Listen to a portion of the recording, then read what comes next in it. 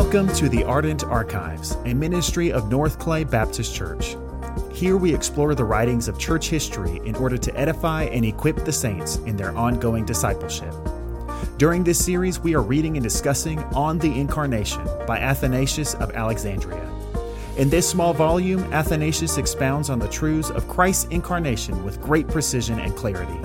Written in the 4th century AD, there have been few works since that time that have come close to being as rich and concise in their explanation of this vital doctrine.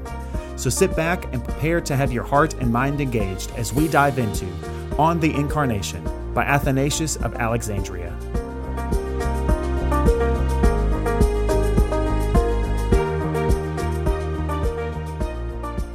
Chapter 4, The Death of Christ. All these things the Savior thought fit to do, so that, recognizing his bodily acts as works of God, men who were blind to his presence in creation might regain knowledge of the Father. For, as I said before, who that saw his authority over evil spirits and their response to it could doubt that he was, indeed, the Son, the wisdom and the power of God? Even the very creation broke silence at his behest, and, marvelous to relate, confessed with one voice before the cross, that monument of victory, that he who suffered thereon in the body was not man only, but Son of God and Savior of all. The Son veiled his face, the earth quaked, the mountains were rent asunder, all men were stricken with awe.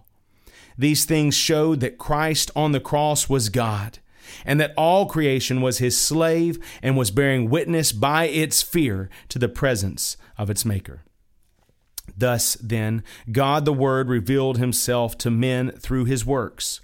We must next consider the end of his earthly life and the nature of his bodily death. This is, indeed, the very center of our faith, and everywhere you hear men speak of it, by it, too, no less than by his other acts, Christ is revealed as God and Son of God. We have dealt as far as circumstances and our own understanding permit with the reason for his bodily manifestation.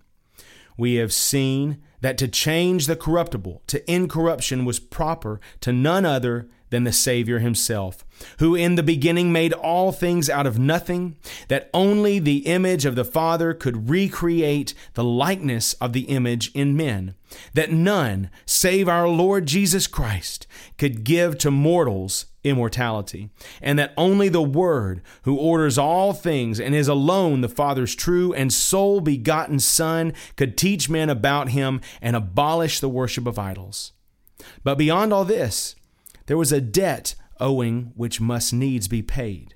For as I said before, all men were due to die. Here, then, is the second reason why the Word dwelt among us, namely, that having proved his Godhead by his works, he might offer the sacrifice on behalf of all, surrendering his own temple to death in place of all, to settle man's account with death and free him from the primal transgression. In the same act also, he showed himself mightier than death, displaying his own body incorruptible as the firstfruits of the resurrection. You must not be surprised if we repeat ourselves in dealing with this subject. We are speaking of the good pleasure of God and of the things which he, in his loving wisdom, thought fit to do. And it is better to put the same thing in several ways than to run the risk of leaving something out. The body of the Word, then, being a real human body, in spite of its having been uniquely formed from a virgin, was of itself mortal, and like to other bodies, liable to death. But the indwelling of the Word loosed it from this natural liability, so that corruption could not touch it. Thus it happened that two opposite marvels took place at once. The death of all was consummated in the Lord's body, yet, because the Word was in it, death and corruption were in the same act utterly abolished. Death there had to be, and death for all, so that the due of all might be paid. Wherefore the Word, as I said, being himself incapable of death, assumed a mortal body, that he might offer it as his own in place of all, and suffering for the sake of all through his union with it, might bring to naught him that had the power of death, that is the devil, and might deliver them who all their lifetime were enslaved by the fear of death. Have no fear then, now that the common Savior of all has died on our behalf. We who believe in Christ no longer die, as men died aforetime, in fulfillment of the threat of the law. That condemnation has come to an end. And now that, by the grace of the resurrection, corruption has been banished and done away, we are loosed from our mortal bodies in God's good time for each, so that we may obtain thereby a better resurrection.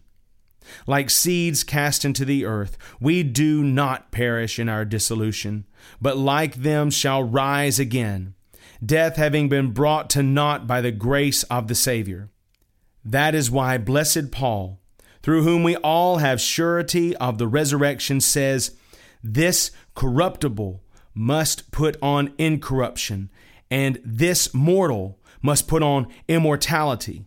But when this corruptible shall have put on incorruption, and this mortal shall have put on immortality, then shall be brought to pass the saying that is written, Death is swallowed up in victory. O death, where is thy sting? O grave, where is thy victory?" Well then, some people may say, if the essential thing was that he should surrender his body to death in place of all, why did he not do so as man privately, without going to the length of public crucifixion? Surely it would have been more suitable for him to have laid aside his body with honor than to endure so shameful a death. But look at this argument closely and see how merely human it is. Whereas what the Savior did was truly divine and worthy of his Godhead for several reasons. The first is this: the death of men under ordinary circumstances is the result of their natural weakness. They are essentially impermanent. So after a time, they fall ill, and when worn out, they die. But the Lord is not like that. He is not weak. He is the power of God and Word of God and very life itself. If he had died quietly in his bed like other men, it would have looked as if he did so in accordance with his nature, and as though he was indeed no more than other men. But because he was himself Word and life and power, his body was made strong. And because the death had to be accomplished, he took the occasion of perfecting his sacrifice, not from himself, but from others. How could he fall sick who had healed others? Or how could that body weaken and fail by means of which others were made strong? Here again, you may say, why did he not prevent death as he did sickness? Because it was precisely in order to be able to die that he had taken a body. And to prevent the death would have been to impede the resurrection. And as to the unsuitability of sickness for his body, as arguing weakness, you may say, did he then not hunger?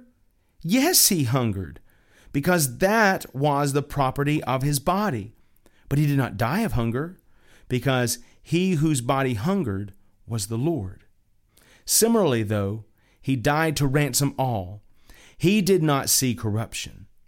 His body rose in perfect soundness, for it was the body of none other than the life himself. Someone else might say, perhaps, that it would have been better for the Lord to have avoided the designs of the Jews against him, and so to have guarded his body from death altogether. But see how unfitting this also would have been for him.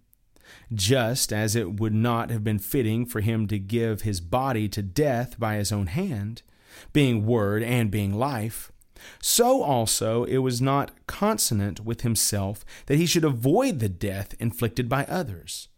Rather, he pursued it to the uttermost. and in pursuance of his nature neither laid aside his body of his own accord, nor escaped the plotting Jews.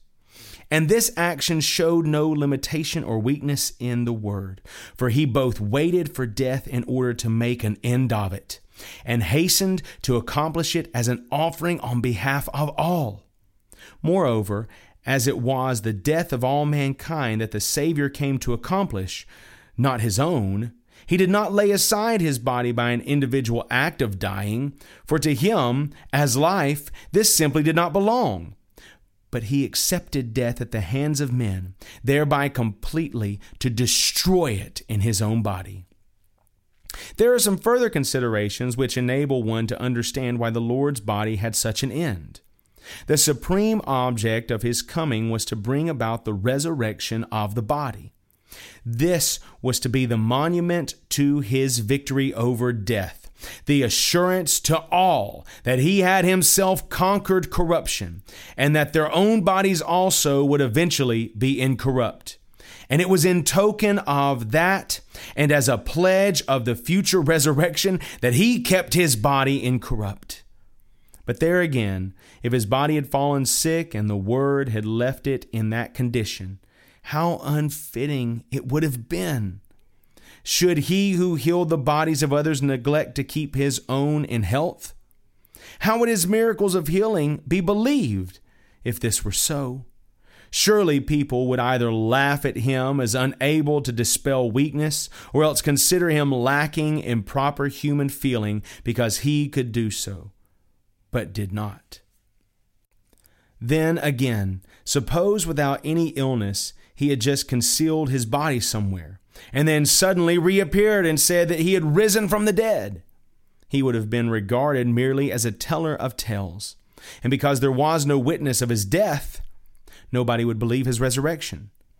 Death had to precede resurrection, for there could be no resurrection without it. A secret and unwitnessed death would have left the resurrection without any proof or evidence to support it. Again, why should he die a secret death when he proclaimed the fact of his rising openly?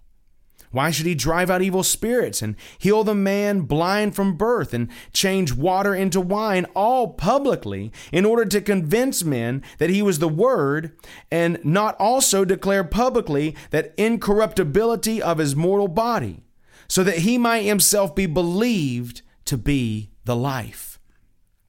And how could his disciples have had boldness in speaking of the resurrection unless they could state it as a fact that he had first died? Or how could their hearers be expected to believe their assertion unless they themselves also had witnessed his death? For if the Pharisees at the time refused to believe and forced others to deny also, though the things had happened before their very eyes, how many excuses for unbelief would they have contrived if it had taken place secretly? Or how could the end of death and the victory over it have been declared had not the Lord thus challenged it before the sight of all, and by the incorruption of his body proved that henceforward it was annulled and void? There are some other possible objections that must be answered. Some might urge that, even granting the necessity of a public death for a subsequent belief in the resurrection, it would surely have been better for him to have arranged an honorable death for himself, and so to have avoided the ignominy of the cross. But even this would have given ground for suspicion that his power over death was limited to the particular kind of death which he chose for himself, and that again would furnish excuse for disbelieving the resurrection. Death came to his body, therefore, not from himself, but from enemy action, in order that the Savior might utterly abolish death in whatever form they offered it to him. A generous wrestler, virile and strong, does not himself choose his antagonist, lest it should be thought that of them he is afraid. Rather, he lets the spectators choose them, and that all the more if these are hostile, so that he may overthrow whomsoever they match against him, and thus vindicate his superior strength. Even so was it with Christ. He, the life of all, our Lord and Savior, did not arrange the manner of his own death, lest he should seem to be afraid of some other kind. No, he accepted and bore upon the cross a death inflicted by others, and those others his special enemies, a death which to them was supremely terrible and by no means to be faced. And he did this in order that, by destroying even this death, he might himself be believed to be the life, and the power of death be recognized as finally annulled. A marvelous and mighty paradox has thus occurred. For the death which they thought to inflict on him as dishonor and disgrace has become the glorious monument to death's defeat. Therefore it is also that he neither endured the death of John, who was beheaded, nor was he sawn asunder like Isaiah. Even in death he preserved his body whole and undivided, so that there should be no excuse hereafter for those who would divide the church. So much for the objections of those outside the church. But if any honest Christian wants to know why he suffered death on the cross and not in some other way, we answer thus: in no other way was it expedient for us. Indeed, the Lord offered for our sakes the one death that was supremely good. He had come to bear the curse that lay on us. And how could he become a curse otherwise than by accepting the accursed death? And that death is the cross. For it is written, "Cursed is everyone that hangeth on a tree." Again, the death of the Lord is the ransom of all, and by it the middle wall of partition is broken down, and the call of the Gentiles comes about. How could he have called us if he had not been crucified? For it is only on the cross that a man dies with arms outstretched. Here again, we see the fitness of his death and of those outstretched arms. It was that he might draw his ancient people with the one and the Gentiles with the other, and join both together in himself. Even so, he foretold the manner of his redeeming death. I, if I be lifted up, will draw all men unto myself. Again, the air is the sphere of the devil, the enemy of our race, who, having fallen from heaven, endeavors with the other evil spirits who shared in his disobedience, both to keep souls from the truth and to hinder the progress of those who are trying to follow it. The apostle refers to this when he says, according to the prince of the power of the air, of the spirit that now worketh in the sons of disobedience. But the Lord came to overthrow the devil and to purify the air and to make a way for us up to heaven, as the apostle says, through the veil, that is to say, his flesh. This had to be done through death.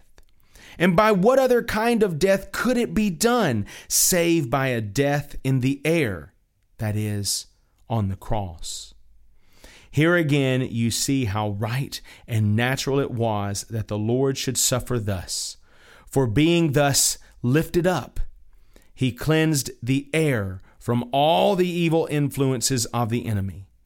I beheld Satan as lightning falling, he says, and thus he reopened the road to heaven, saying again, lift up your gates, O ye princes, and be ye lift up, ye everlasting doors. For it was not the Word himself who needed an opening of the gates, he being Lord of all, nor was any of his works closed to their maker.